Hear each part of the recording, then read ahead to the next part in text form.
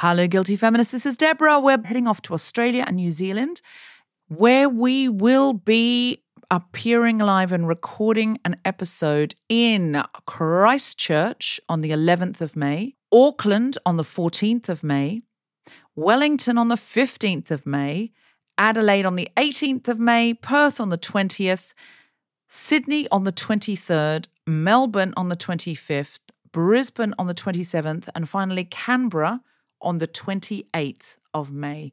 So get in and get your tickets now. They are going very fast. Please go to guiltyfeminist.com and just click on live shows for any of these events.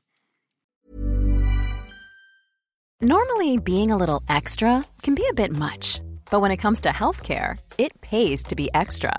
And United Healthcare makes it easy with Health Protector Guard fixed indemnity insurance plans. Underwritten by Golden Rule Insurance Company, they supplement your primary plan, helping you manage out-of-pocket costs without the usual requirements and restrictions like deductibles and enrollment periods. So when it comes to covering your medical bills, you can feel good about being a little extra. Visit uh1.com to find the Health Protector Guard plan for you. As a person with a very deep voice, I'm hired all the time for advertising campaigns. But a deep voice doesn't sell B2B, and advertising on the wrong platform doesn't sell B2B either. That's why if you're a B2B marketer, you should use LinkedIn ads. LinkedIn has the targeting capabilities to help you reach the world's largest professional audience. That's right, over 70 million decision makers all in one place. All the big wigs, then medium wigs, also small wigs who are on the path to becoming big wigs. Okay, that's enough about wigs. LinkedIn ads allows you to focus on getting your B2B message to the right people. So, does that mean you should use ads on LinkedIn instead of hiring me, the man with the deepest voice in the world? Yes. Yes, it does. Get started today and see why LinkedIn is the place to be to be. We'll even give you a $100 credit on your next campaign. Go to linkedin.com/results to claim your credit. That's linkedin.com/results. Terms and conditions apply. Instacart shoppers know groceries. They know that you can't make guacamole with rock-hard avocados. They know how to quickly find those peanut butter pretzels you can never find. And they keep you in the know by giving you updates about your order along the way. Let Instacart shoppers help take shopping off your plate so you can get time and energy back for what really matters. Visit instacart.com or download the app to get free delivery on your first 3 orders. Offer valid for a limited time. Minimum order $10. Additional terms apply. Instacart. Add life to cart. I'm a feminist, but when I see a woman drinking beer, I do assume she's at least bi. If she drinks beer? Yeah. The thing is, I love beer, and I don't drink... Exactly. I don't drink it that often for... Sure. Yeah. Just in college, reasons. Right? Yeah. I dabble with beer, is what I'm saying. Yeah. I would like it's to drink... It's a holiday drink, sure. I would like to drink... I'd like to drink beer more than I do. Listen. Wouldn't we all? I'm a feminist, but I recently said to a woman who had children, I don't believe giving birth is as hard as writing a book. Because if you're a quitter, it doesn't matter. If you quit giving birth, birth will just finish up on its own. But if you quit writing a book, it's just never going to come out of you. So it takes more self-discipline to write a book than have a baby, because the baby's doing a lot of the work in getting out of you. And the doctors and the doulas that people have and the midwives, and in a way, what is the woman really doing at all? It's hard for me to get on board with the narrative that says that, in many ways, male babies do the labour rather than women do the labour. But I hear you, and congratulations on your book. Really, it's beautiful. I know it must be very difficult to give birth. If you have given birth, or in fact you're listening to this podcast while giving birth, and you're screaming, I'm so sorry. Shut the fuck up at me. Now, I completely get that. I haven't given birth and I don't know what it's like. And Jessica Foster Q says it's like a horror movie. I'm a feminist, but I would trade head for housework. thank you to the few people who laughed at that. The rest of you are liars, and that's fine. I hope you feel good. What do you mean? What I'm saying is, like, I would... Deborah, I'm saying I would give my partner a head to not have to be the one who makes breakfast. Yeah, that's just marriage, isn't it? What you're describing is basically marriage. Then why does everyone look so horrified? Because there's certain things we don't say out loud in Britain. Okay, yeah, I got it. I'm a feminist, but when I see women on Instagram with dyed armpit hair, I do think, when do you have the time, though? Because I don't have time to even, touch my roots up sometimes, which I know I don't have to because we can have grey hair, and grey hair is a good thing, and it's a feminist thing, and there's nothing wrong with it. I don't want it, and that's also feminist to not want it. Or maybe it's not feminist to not want it, but it is... It doesn't matter, I'm doing it. So... I'm a feminist, but when I picture the epitome of female beauty, like when I really close my eyes and imagine it, it is always the men from RuPaul's Drag Race that I see first. I'm a feminist, and when I saw the Gillette ad of the men stopping each other from being toxically masculine, I was a bit moved, but also mainly what I thought was Gillette have done the market research and they know it's mostly women who buy the razors for their partners. That's what I deduced. Yeah. I don't think all of the sorts of men who go, I'm never buying Gillette again, aren't men that buy any products for the house. They don't buy anything for themselves. They don't know where their own underpants are from. The men who give a fuck about that ad and who are going onto YouTube to do the thumbs down haven't bought their own toiletries in their lives because their mothers bought them and then their wives bought them. Gillette is not here to overthrow the patriarchy. Gillette didn't do this ad 5 years ago. No. It's an exclusive revelation here at The Guilty Feminist. They've done this ad to be in step with this time because they realised they had a dodgy slogan, the best a man can get, and that sounded a bit like, had just a twinge of Me Too about it. You can't put your finger on it, but you feel someone has. Do you know what I'm saying? And they've gone, oh shit, what do we do with this now? Do we just forget about it? Do we just quietly change our slogan and pretend we never said that? No. What we will do is a video where men physically restrain each other in the street from catcalling. I was a little bit moved because I'm a sucker for anything like that, and if I'm feeling a bit hormonal, I'll cry at almost any advertisement. But I was a little bit moved, but I was like, I just don't believe they're going to lose money over this. Do you know what I mean? It's like with the Colin Kaepernick Nike advert, right? So they worked out that the people they would lose would be who would say, I'm never buying Nike again. Actually, they were such losers. They actually bought Nike products to burn them on YouTube. Lol. So, I mean, excellent. People were going out, I've already burnt my Nike socks, now I want to burn something else for Instagram. Oh, I'm going to go out and buy a Nike hat and to boycott it. Can I just say, by the way, you got heckled during talking about the Gillette ad with the best and most guilty feminist heckle ever, which was by this woman over here. Who was like, also, you should buy men's razors because they're cheaper. And I agree. But also, I love that it was like, just FYI, don't be duped by those fuckers. Oh, because we buy them because they're cheaper? They are. They're 25% cheaper than women's ones. Than the pink ones? Yeah. So the Venus range of things called like Lush and I don't know, what are the names of the Venus ones are all like and what? They do. What, the men's ones work better? This doesn't work. This is like a focus group now, isn't it? The men's ones work better. What are the women's ones called? Glide, Breeze. Glide.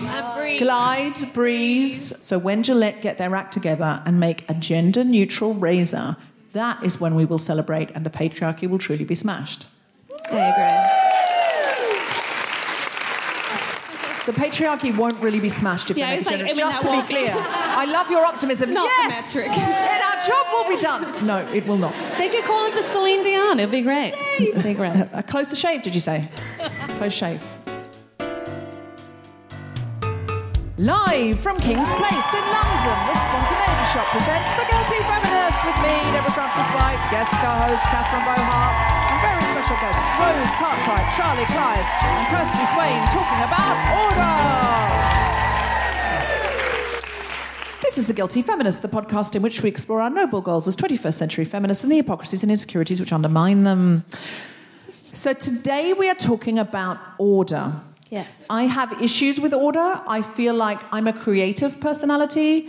I have a lot of the traits that stereotypically go with a creative personality, which means you could not look inside my handbag because you would freak out. You would scream and cry or something. I don't know what you'd do, but you would not like my handbag. I believe you. This feels like a special private moment and you should leave. But I do think there's something to be said for feminism we're fighting for change. And if you're fighting for change, to some extent, you need to be an army. And if you're going to be an army, to some extent, you need to be ordered because I waste time because I'm not ordered. But then sometimes I just think this is just my process. And how will I create the creative spaces that I need to create in order to do my contribution to feminism, which is things like this. So maybe I need to accept that my place in the army is to be Private Benjamin. And as a reference, many of you don't understand, there's a Goldie Hawn film about a young woman who joins the army and complains that there's no curtains and she's going to be up too early and asks if the uniforms come in any other colour but khaki because it doesn't suit her. So I feel like maybe in this army, I'm not the one that should be ordered. I struggle with it so much because I think organisation is fundamentally key to changing the world. You can't change the world with loads of ideas that don't get seen through. But also, am I just fighting my personality to put it into this kind of patriarchal box where they've decided it's got to be like this? Because what's more ordered than Gilead? Which is the fictitious future dystopia that The Handmaid's Tale is set in, right? That's all about order. And if you go into some of those patriarchal societies, everything's very rigid. That's what I was going to say. I was going to say I'm not sure that chaos isn't anathema to patriarchal structures because it, in many ways, means that we're not as controllable. Like, if we're ordered and following a regiment, then we are more predictable. And so, actually, it's not necessarily true that we have to be. That's what I'm hoping. Yeah. So what I want to do is harness order in the right place in my life, but also organised chaos, I think, is probably the future that I need to be aiming for. Yeah. How do you feel about order and feminism? Do you mean order in terms of within feminism or order as a concept in feminism as well? Take it however you will. You should probably say... I was going to say, I'm just going to tell you. Okay. Are you going to do you want to do it in the stand-up? Yeah, well, I could give you an overview. No, do it in the stand-up and then we'll hit. That's fine. Okay. All right. Please welcome to the stage the wonderful, the hilarious Catherine Bohart.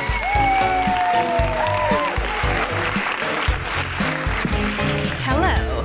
So, something I was not aware of having until I was 23 years old was obsessive-compulsive disorder. Until then, I just thought I was a little bit intense. Turns out, guys, I'm a lot intense, and I'm mentally ill, which is fine. OCD, if you don't know what it is, lots of people don't beat yourselves up about it. Obsessive-compulsive disorder. Lots of people have a little tick they like to do when it comes to OCD. I'll say I have OCD, and they'll say, oh, I'm a little bit OCD. Anyone think they're a little bit OCD? Diagnosed? Because otherwise it's not the same. It's not the same. It's so interesting to me because people will often say, I'm a little bit OCD, and you think, well, listen to the words in the disorder. You can't be a little bit obsessive, can you? Or a little bit compulsive. You're not doing it right, my friend. You're not doing it right. But also, I do understand it. And I think partly it's because we don't know how to deal always with conversations around mental health. Certainly the standard is not, oh, I don't know what that is. Can I please have some more information? Instead, I find we tend to treat conversations around mental health a lot more like brunches from Sex and the City. So one person will go, oh, I have this thing, and everyone will go, oh my God, same, babe, me too, same. And you're like, rimming, you all like rimming, who knew? That joke's not logical, people just like rimming. Even guilty feminist audiences. Good. But you know, something else I think other people are trying to do, what they're trying to do is kind of have a bit of a humble brag that they're an adult, right? Because it's an opportunity to say that they do things they should probably do anyway, right? So they're like, oh yeah, I wash my hands. Oh yeah, I turn the gas off. I don't put the kettle in the microwave. Oh yeah, I know what I'm about. And you're like, come on now, we're a room full of adults. Do we not all have clean hands? I need someone to cheer or nod. am not feeling safe right now. Thank you. Thanks, guys. Thank you. But yeah, I think the other thing is that people think that they are saying that you have something in common, right? It's their way of showing empathy and solidarity. So they assume that you just like cleaning and they like cleaning. So you guys are going to get on. But here's the thing about people with OCD. We don't like our compulsions, right? It's not my hobby to go around after my girlfriend going, you missed a spot. She thinks it's my hobby. It's not my hobby.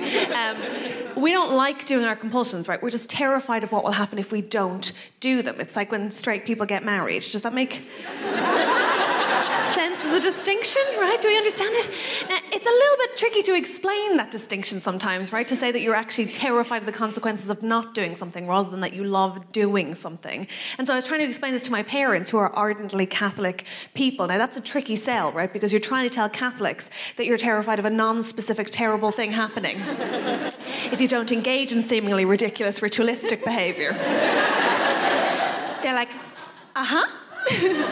oh, a doctor, Catherine? No, she'll just come to Mass with the rest of the family. Say your prayers properly, obviously, like a good girl, and then don't eat meat on a Friday. Whatever you do, don't wank or God will be mad forever. It's fine. And you go, okay. No, to be fair to my parents, they were probably unaware of OCD until I said I had it, and they did okay. You know, my dad's first reaction was, oh my God, Catherine, don't they have a name for everything these days? Are you sure you're not just tidy? Could you not just be tidy? It's not the official diagnosis, Dad, no. My mother, on the other hand, had to explain my absence, right? Because when I was first diagnosed, I was hospitalised for 4 months. Okay, gonna give some people a moment here to unclench. I'm fine, don't worry, I'm out. I mean, they don't know I'm out, but I'm out. Yeah, I'm out. And so my mom had to explain my absence, right? Because when I was being raised, you know, if a young Irish woman went missing for a couple of months, you best have a story. And so my mom started saying, oh, she's gone to summer camp. Yeah, which I think at 23 sounds implausible at best. Implausible at best, I'd say. Since I've started doing this stuff on stage, I've started to meet this particular type of woman at the end of my gigs, and she's amazing. Because I only recently started talking about OCD on stage. I was just trying to get the bit perfect. And you're right, that's all I deserved. Fine. Oh, very self-aware. Good for you. Now, this woman, I started meeting her at the end of my gigs, and she'll come up to me at the end. She's very enthusiastic. She drinks Chardonnay, speaks fast. She's my type of girl. And she doesn't always know the difference between enthusiasm and invasiveness. Do you know what I mean? That kind of lady. And she'll tend to say this. She'll tend to say, Catherine, so interesting, so brave. So interesting, so brave. So interesting. Can I just ask, how mental are you? Yes. Or some variation of that question. And to be fair to her, I think you have to respect her, right? Because what she's basically asking is, what is the Channel 5 documentary version of your illness? I want the dirt, you know? And I respect her because, listen, I like watching some guy called Brian who's scared of pens crying about it on the telly as much as the next guy. It's good TV, right? It's good TV. But the answer that she wants is for me to say, oh my gosh, I just cannot get a manicure unless it matches my pedicure. And I can't. That's for animals. But still. You know, then we high-five and sanitize and we're all done with it. The reality is that I spent 4 months in group therapy, which is not a fun story. Has anyone done group therapy? Yes. Okay, that's fine. You don't want to bond. That's fine. My experience of group therapy is that it's a lot like stand-up comedy. Except everyone gets a turn, so it can be dull. Ooh, it's dull. Also takes a long time to get those meetings started with OCD people, because I don't know if you know how long it takes to make a perfectly circular group of chairs, but it's a long time, guys. It's a long time. I will leave you on this. I find the most interesting thing about OCD, and I think a lot of mental health treatment, but especially group therapy, is that it's premised on one particular notion. The premise of group therapy is that people with mental illness or mental disorders of any kind have empathy for other people with mental disorders and mental illness. We don't. We don't always. And so we can all do better and all be more aware.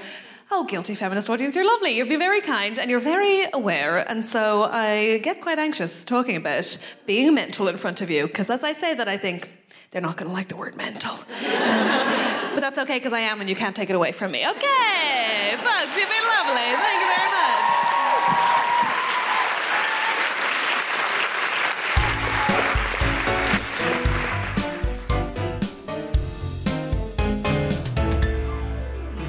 Our guests today are the creators of the new Channel 4 show, Pure. Please welcome screenwriter Kirstie Swain, actor Charly Clive, and the writer of the original memoir, Rose Cartwright.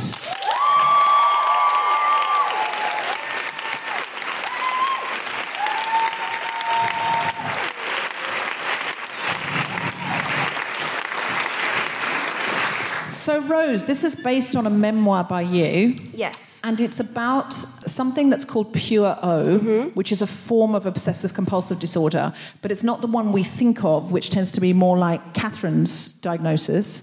You're calling me like a basic OCD bitch. I would never do that. Well, that's what I heard, so. I am so sorry. No, that's fine. But when I think of OCD, I think of somebody who tidies and wants order in your environment. But Pure O isn't like that, is it? It follows the similar rules. Pure O is just a nickname for another way that OCD can manifest. And really all OCD is about having thoughts, obsessions, urges, doubts that you then feel compelled to do something about with a compulsive action, whether that's a physical compulsion or a compulsion in your mind. And Pure O, which is what the show's about and what the book's about, is about having intrusive thoughts that are often sexual or violent or inappropriate in nature that you then feel compelled to figure out. I read a book by Robin Ince called I'm a Joke and So Are You, and it was a lot about comedy and psychology. And he says that those little thoughts that we all get, you know when you're standing on a train platform and you think, I could just push someone under a train now? Okay, that's just me. That is just me. Yes. Okay, or I could jump under a train now. One of those that you get. Or you're in an art gallery and you think, I could just push that statue over. What he says is that, from his research, that's a little instructional video. You know those 1950s Pathé videos which says, when engaging in sexual intercourse, always wear a rubber Johnny. It's one of those to tell you what not to do, so it plays the possible future. And I feel so much more relaxed now I know that, because if I have those thoughts, I think it's not me wanting to do that, it's my brain showing me what not to do. Is it sort of an exacerbated version of that part of our brain that we all have? Yeah, it is. There's a kind of a spectrum of obsession, and intrusive thoughts are something that most of us will know what it's like to experience. So we all know what it's like to have that thought about, like, oh my God, I can't believe I just thought of that. You mentioned like the train platform, or maybe it's a violent urge to push somebody, or worse. And I think that's why we hope Pure is going to be like so broadly appealing, because it has that in. Like, you're like, okay, yeah, I get that. I know what it's like to have an intrusive thought. Exacerbated is a word, but it's more like to like the nth degree with OCD, because you won't have that thought a couple of times a day that you're then able to dismiss. You'll have that thought literally thousands of times a day that you're making worse by trying to make it go away with a compulsive behaviour. So at its worst, as you see Marnie in the show, as I experienced in real life, it's literally 24/7 from the moment you wake up, you're having intrusive thoughts and you're trying to figure out what they mean. So, yeah. 24/7 you're having these... Yeah. You'll have like 3 or 4 seconds of forgetfulness when you wake up, and then you'll have your first intrusive thought and you're like, oh yeah, this is my life. Yeah. I think you reminded me of something, a really like significant moment when I was in hospital. A psychologist described OCD as having a liar in your brain, but you are a really bad judge of truth and lie. And I think it's that, what I loved about the first episode that I watched was that I didn't, that sounds really weird. What I loved about reliving my trauma was that, that's not what I mean, but what I thought was really compelling and related to, when what was refreshing was that there was a real honesty in being afraid of your own mind, and how fearful that is and how terrifying that is, especially when you're young, and also the shame of that, because people assume that's something you have control over when actually you're trying desperately to, but it's not working. Yeah. And the control is what's making it worse as well.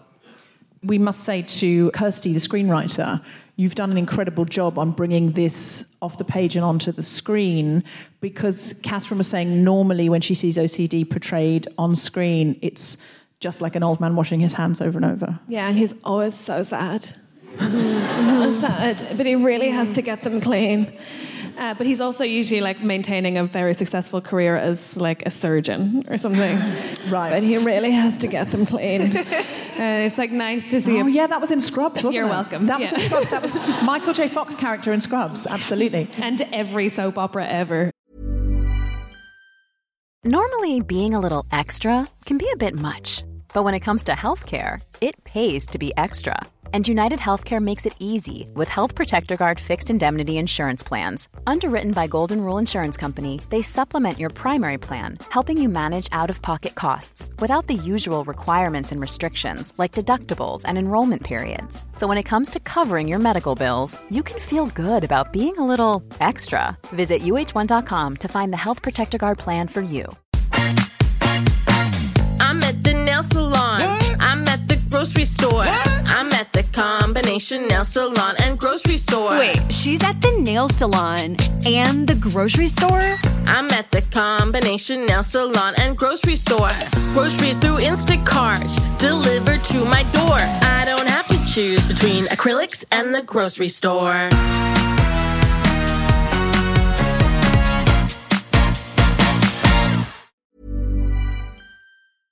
Kirstie, what drew you, because this show is created by women, what drew you to adapt this novel for the screen? It was just one of those books that you read and it kind of jumps down your throat and like puts its hands around your heart and squeezes until you're like crying, and then it tickles it and then you're laughing, and it just... It sounds like a frightening review of a book. Yeah. If I read that on Amazon, I'd be like, no. Yeah. Don't, yeah. It's Christmas, I just want something lighthearted. I want to just read something. I might need to read this on public transport. What if I'm paralysed by it? You know, like... But yeah. It's an incredible book. Yeah, it was. And it just kind of ticked all the boxes for me in terms of the show that I wanted to write and hadn't written. Just the fact that it was about a young female protagonist. It was about someone with a mental health condition and like a country bumpkin going to London, which I massively identified with. And just about young women and people who are trying to have relationships but they can't have relationships. And this one central protagonist who's trying to live her life and trying to be a young woman. And I think it's difficult, especially in terms of sexuality. I felt a lot of shame growing up, like being young women around sex. And I think that's what I identified with the most. Obviously not to the same degree as Rose, but I think a lot of my friends did. Like I remember having a wank and my cousin walked in on me and it was like, I know what you're doing, you're dirty. And just like, just having a shame surrounding sex. And I felt that from the book and I was just like, I want to write this. What do you think is the inherent feminism in the story? And this is for any of you, both the original writer and the screen adapter, but also for you, Charly, who played that central character. Was there a feminism that you were drawn to? I mean, it's an amazing part for a young actor to play. And I know women often don't get offered roles with this amount of breadth and depth and fun and excitement.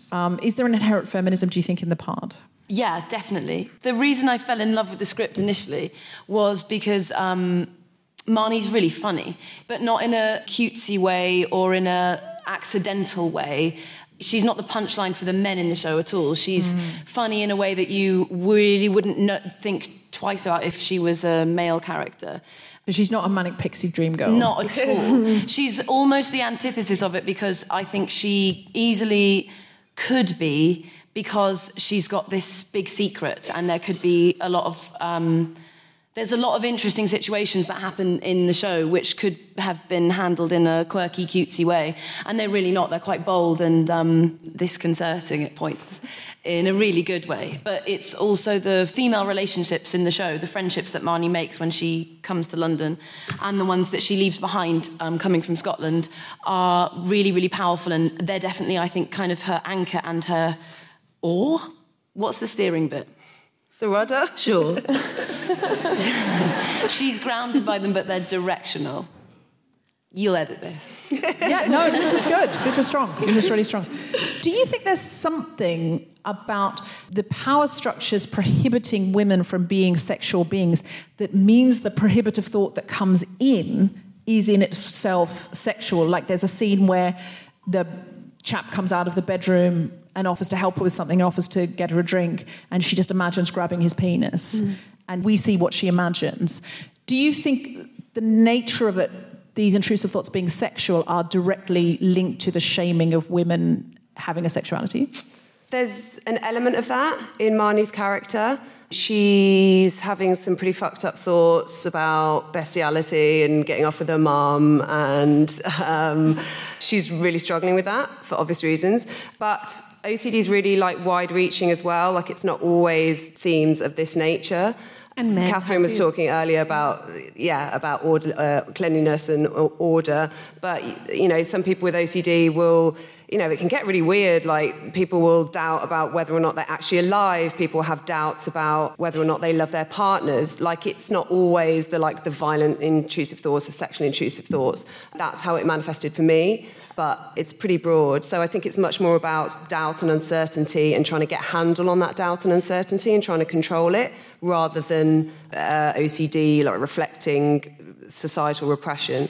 I agree, because it's not a rational entity. So, first of all, men have these same sexual intrusive thoughts. That's it. But secondly, you can have as life-altering, as life-threatening, consistently debilitating intrusive thoughts about how you can't speak on voicemail, which I know sounds totally confounding if you've never experienced that. But say you're a teacher and you have to ring people often, or you work in an office and you're terrified of a phone, that it can drive you, if it's your consistent thought from morning to night, to a place where you don't want to be alive. And that is the kind of degree of irrationality that I don't know if it's as logical or as counter responsive. Those things probably play in because they're fears that human beings have, that I'll hurt somebody or that I'll do something sexually transgressive, but it's not necessarily restricted to women. Although those things, we can never pull that apart really, because those power structures exist. How many people suffer from this? Do you know? Between 1.5 and 3% of the population. So between 1 and 3 people in 100. So in this room we've got 400 or 500 people. So yeah, I imagine there's a few obsessives in the room. At a podcast show, come on. What, you think we're really into the podcast? But also, I think how can we support? Because there must be people then in our community, maybe people we're working with who are suffering from this, who aren't talking about it. How do we support that? I think believe people when they tell you what their illness is, and don't try to explain to them why everyone has these feelings, and maybe tell, if they've gotten to a point where they're asking for help them figure out how to get it.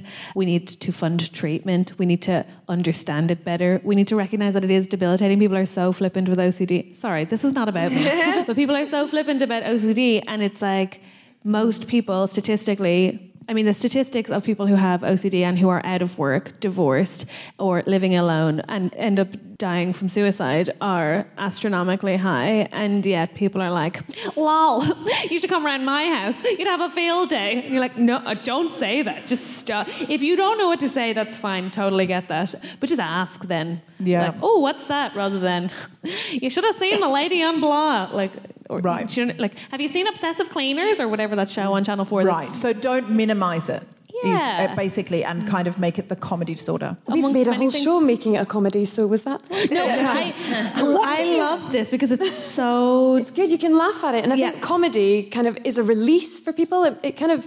it disarms things that you're scared of. And Rose's book gave us that tool to be funny about it and irreverent about it and just almost make fun of it, because some of the thoughts that we've included in Rose's book as well are quite bizarre, fingering a horse or getting teabagged by your dentist. That's quite funny until you obsess about it and it ruins your life and you can't leave your house. So it's really important, and I think to talk about it as well. Mental health is such a private experience, and until you find some sort of power that helps you and get it out of your head, and you spend so much time in your head, you kind of miss stuff in the world and maybe the tools to help you get past it. And I think things like this, if we can just talk about it and educate people about it, then it wouldn't become this big, it's almost like a coming out story, telling someone you've got OCD or some sort of mental disorder, and this kind of just normalises it.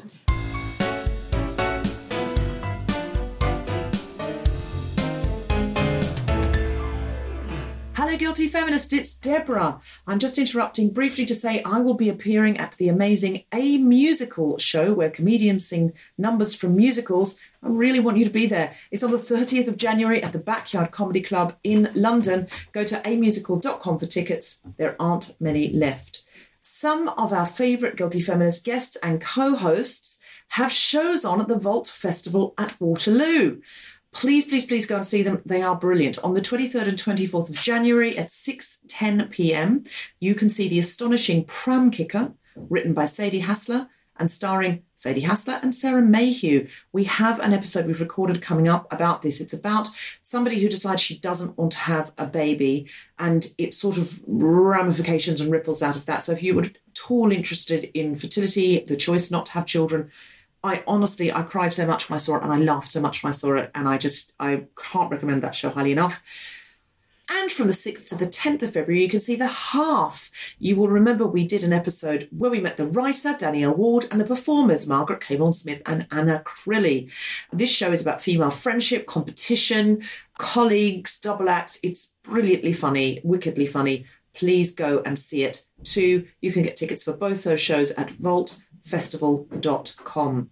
Now, the Guilty Feminist Tour kicks off in May, and there will be some of your most favourite guilty feminist comedians getting in a bus with me, and we are coming to your town to see you. On the 1st of May, we'll be in Halifax. On the 2nd of May, we'll be at the Symphony Hall, Birmingham.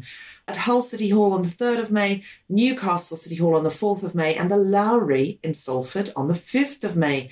And it doesn't stop there. For all of the dates around the country and to book tickets, go to guiltyfeminist.com. If you like listening to things like podcasts, I know that you do, instead of buying my book and reading it yourself, why not let me read it to you, along with some voices from the amazing Adjoa Ando. Go to audible.co.uk and search for Guilty Feminist. And whenever you think, I wish there was a podcast now, but I've run out, you could just listen to a chapter of the book. And lastly, I'm coming back to Australia and New Zealand this February. That's right, I will be there very, very soon. I will be bringing the Guilty Feminist podcast to Q Theatre in Auckland on the 5th of February. You can go to qtheatre.co.nz for tickets. If you're in Melbourne, I'll be at the Thornbury Theatre on the 8th, 9th and 10th of Feb, thornburytheatre.oztix.com.au. And I am at the Brisbane Powerhouse Theatre on the 13th of Feb. Go to brisbanepowerhouse.org. And I'll be at the Sydney Factory Theatre on the 15th and 17th of Feb. factorytheatre.com.au. As always, stop in at the Amnesty website and the Help Refugees websites to see what's going on, what you can support, what you can volunteer for, what petitions you can sign, and where you can donate to help make other people whose lives are much less luckier than ours just a little bit easier, as is the bedrock of feminism. Thank you very much. And now back to the podcast.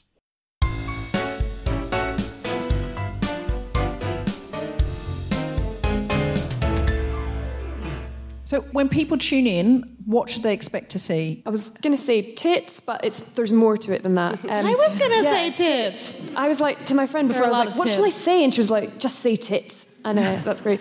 She may have misunderstood our audience. I know. Our demographic is not one that if you go, you'll see tits. There is a demographic for that. That may be more something you should say on the last leg. Yeah. Yeah. It's also really intelligent and really funny and very well acted. I was going to, I'll say it properly, so otherwise I'll get told off for saying tits too many times. But yeah, it's a relationship drama about someone who can't have relationships because of a chronic anxiety disorder.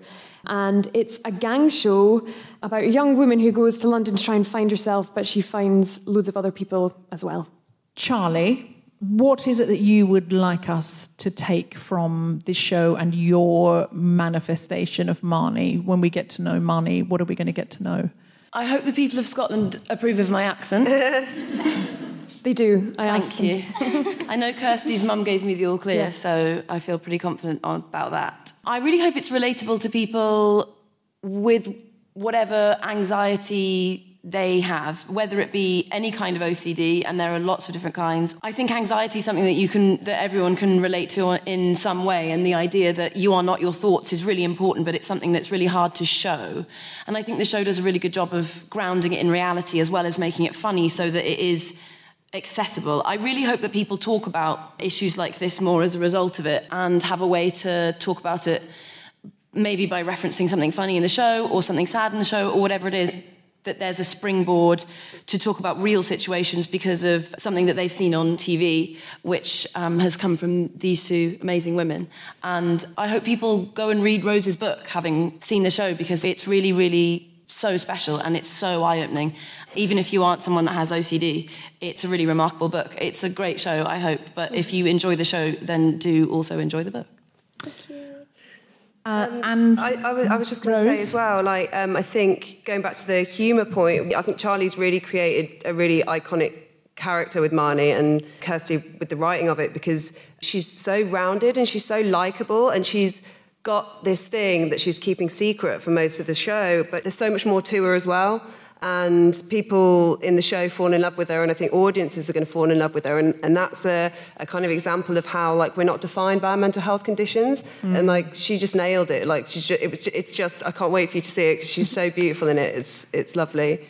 Well, I absolutely loved watching the first episode. They're having a lovely moment here. I loved watching the first episode, and I am really excited that there are now spaces on network television for female-authored pieces that are completely from a female point of view, but that are exploring things like mental health, but in funny and relatable and empathetic ways. And I feel like if we watch this, we're going to learn a lot about OCD and this mental health condition of Puro, but we're also going to relate to it because, as Charlie was saying, we all have anxiety, and the idea that we are not our thoughts is a really, really powerful one.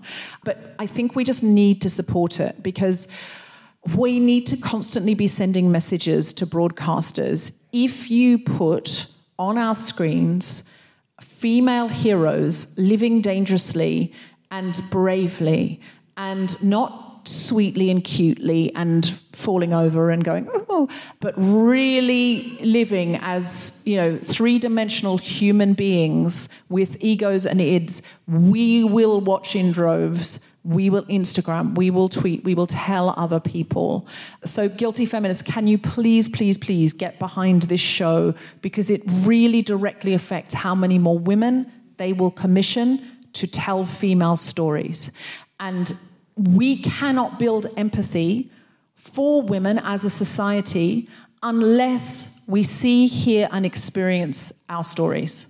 We all empathise more with men because we've had years and years and years of Hollywood telling us that men are human and women are niche. So will you guys in this room get behind it and support it? Thank you. Can I say when it's on? Let's say when it's on. We better tell them when it's on. Oh, yes. Yeah. Yes. Please tell us when it's on. So we've just announced it. It's going to be on the 30th of January. It's a Wednesday. So cancel yoga or whatever you've got on. It's on at 10 p.m. on Channel 4. I love that you think I'm doing yoga at 10 p.m. I know, I was like, what? This is much better. Yoga. Cancel your 10 p.m. yoga class, which you were definitely doing, i.e., bring your red wine into the living room is what she means. And the more people who watch it and tweet about it on the night, they're the ratings they count and care about more. I know it's weird. I know it shouldn't matter because we all want to watch things on demand. But if you can't watch it then catch up on 4OD. And internationally, how can people see it? Does anyone know? We don't know yet. We don't know yet, but that's why everyone can give it great ratings. Everywhere. If you live in another country and you'd really like to see Pure, watch it illegally. No, don't watch it illegally. But tweet at Channel 4 and say, hey, we'd love to see this and we live in Australia. And then they'll know there's room and it will help them sell it abroad. But we desperately need more female Walter Whites. We need more female Don Drapers. We need more female stories told. I have no vested interest in this. I don't have shares in this show. I don't know. I just met these people tonight. But I feel so strongly, if we won't support it when it happens, it goes away because they're so driven by market forces. So please get on board and watch at least 1 or 2 episodes. And I really genuinely believe if you watch 1 or 2, you will be compelled to watch the rest. You can not binge a diagnosis. It. After the first episode, you can binge it all on all 4. Yeah, and then it'll be shown every week after that as well. On all 4s. As Hugh Grant calls it. All 4s. Thanks, Channel 4. Great. It's so good. It's so good. It's really good. Are you going to go and binge it? Yeah, it's really funny and it's excellent. You should. It's funny, it's heartwarming, it's beautiful, it's moving, and it's a peculiarly female story, and it's about mental health, but it's not, as you say, somebody sad washing their hands over and over. Which is how it's that normally surgeon portrayed. has a story, and I'm real sad for him. But I just nice that More it's a different stories, story. more Yeah, stories, more stories. Catherine, do you have anything to plug? Oh my gosh, yes, thank you. I have a show about, amongst things, it's about me having OCD, but it's also about being the bisexual daughter of a Catholic deacon, and all of those things in one show, believe it or not, called Immaculate. It's at the Soho Theatre on the 25th of February through to the 2nd of March, and I'm also trying stuff for my new show over the following year, and you can find dates for that on my website, catherinebohart.com. So watch both Immaculate and Pure. We found the theme.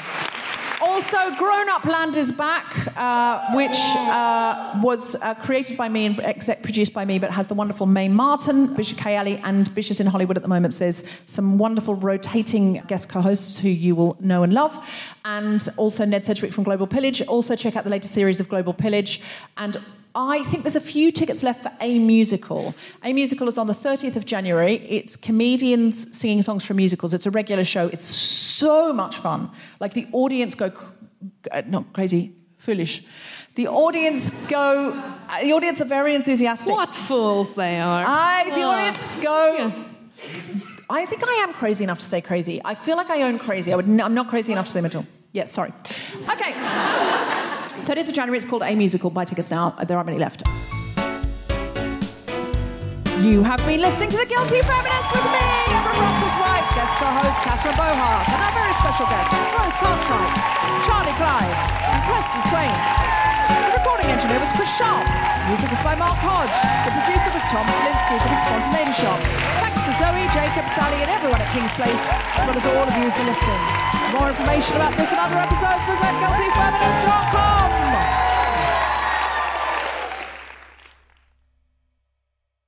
Voluptuous, thank you. Great. Thank you. I fancy voluptuous. And voluptuous do make you sound like, both sound creepy, but I think they're both fine.